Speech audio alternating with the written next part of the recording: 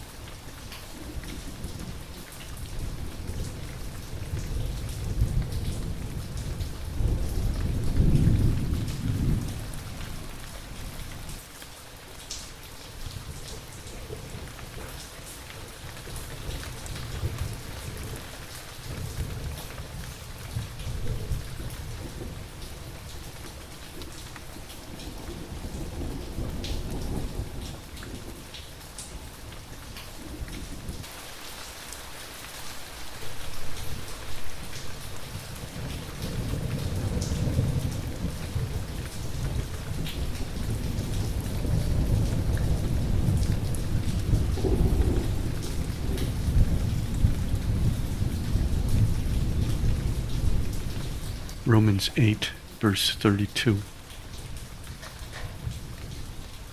He who did not spare his own son, but delivered him over for us all, how will he not also with him freely give us all things?